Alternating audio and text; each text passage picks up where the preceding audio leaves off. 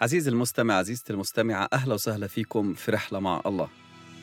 بصلي من كل قلبي إنه هاي الحلقة الجديدة من رسائل من الله تكون سبب بركة لحياتك. هاي القصة الرائعة الموجودة في لوقا الإصحاح 18 من العدد 9 بتقول: إنسانان صعدا إلى الهيكل ليصليا، واحد فريسي والآخر عشار. أما الفريسي فوقف يصلي في نفسه هكذا: اللهم إني أشكرك أني لست مثل باقي الناس الخاطفين الظالمين الزنا، ولا مثل هذا العشار، أصوم مرتين في الأسبوع وأعشر كل ما أقتنيه.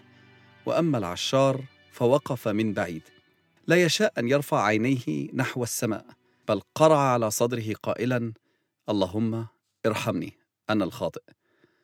أقول لكم أن هذا نزل إلى بيته مبررا دون ذاك، لأن كل من يرفع نفسه يتضع، ومن يضع نفسه يرتفع.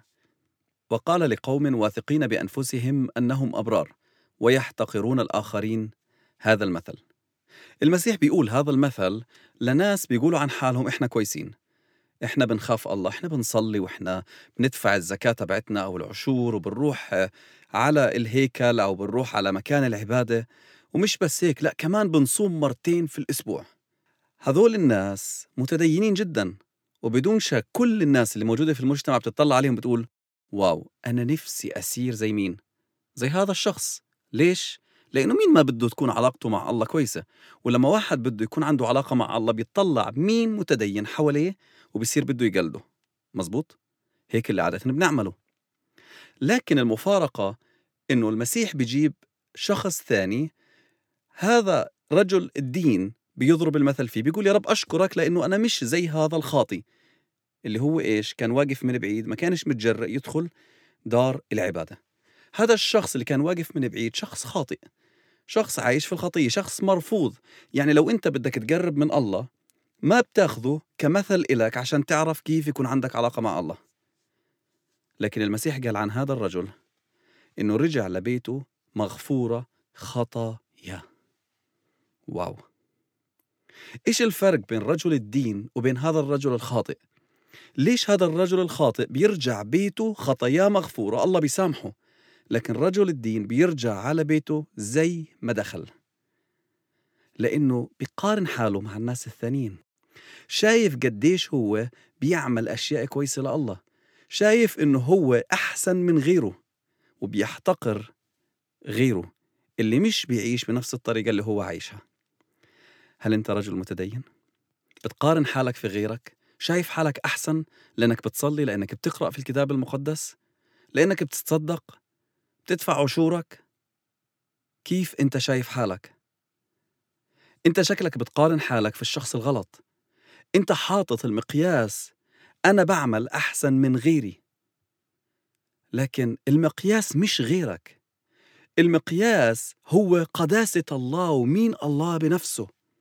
خليني أحكي لك، الله بدون خطية، الله قدوس، ما فيش في عيب بالمرة، وإحنا موجودين في هاي الأرض بسبب خطايانا وذنوبنا. مين منا بدون خطية؟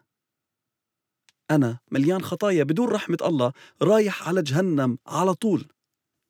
وإنت كمان، وإنتي كمان. اللي الله بده إياه مني إن أنا أكون عارف أنا مين، وإن أنا ما قارنش حالي في غيري، لكن أدرك احتياجي لغفرانه، أدرك احتياجي لنعمته، أدرك احتياجي لعمل المسيح الكفاري على الصليب، وإنه من غير إنه المسيح مات مكاني أنا مليش حياة، مليش مكان قدام الله. وهذا مش بس لما بقبل المسيح، لكن هذا طول حياتي أنا ممنون للي المسيح عمله لأجلي.